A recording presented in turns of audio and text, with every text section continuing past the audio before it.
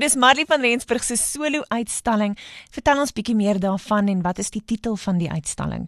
Wel, die titel is New Beginnings of Nuwe Begin, wat die nommer 8 voorstel. Dit is 'n samestelling van werke van wat ek al oor 'n ruk lank skilder, oor vrouens en geloof en hoop en net 'n nuwe begin vir die toekoms.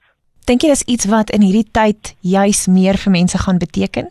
Veral nadat ons hierdie jaar al deurgegaan het met die pandemie, dink ek dit is veral na hierdie grendelstaat 'n nuwe begin nodig vir baie mense. Ek is 'n grafiese ontwerper.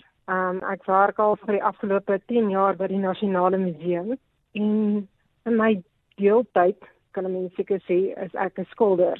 Ja, dit is basies my passie wat ek dan so daardeur uitlewe. Ek werk hoofsaaklik met olieverf en natuurlik op universiteit of Technikon het ek baie ander mediums mee te doen gehad en soos 'n ballpen is ook een van my gunstelinge om in te werk. Soos wat ek vir die mense sê, ek wil graag geloof en hoop aan die mense oordra en met my kuns wil ek net 'n oomblik van vrede oordra en as hulle aangeraak word deur die Here in daai oomblik, sal dit vir my wonderlik wees. Dit spruit baie uit my geloof uit ook dit wat ek op doek neersit. Die mense wat ek die meeste sal wil bedank is die vrouens wat vir my gesit het vir die skilderstukke. En hulle almal is gelowige vrouens, sterk vrouens. En ek wil net dankie sê vir hulle bereidwilligheid.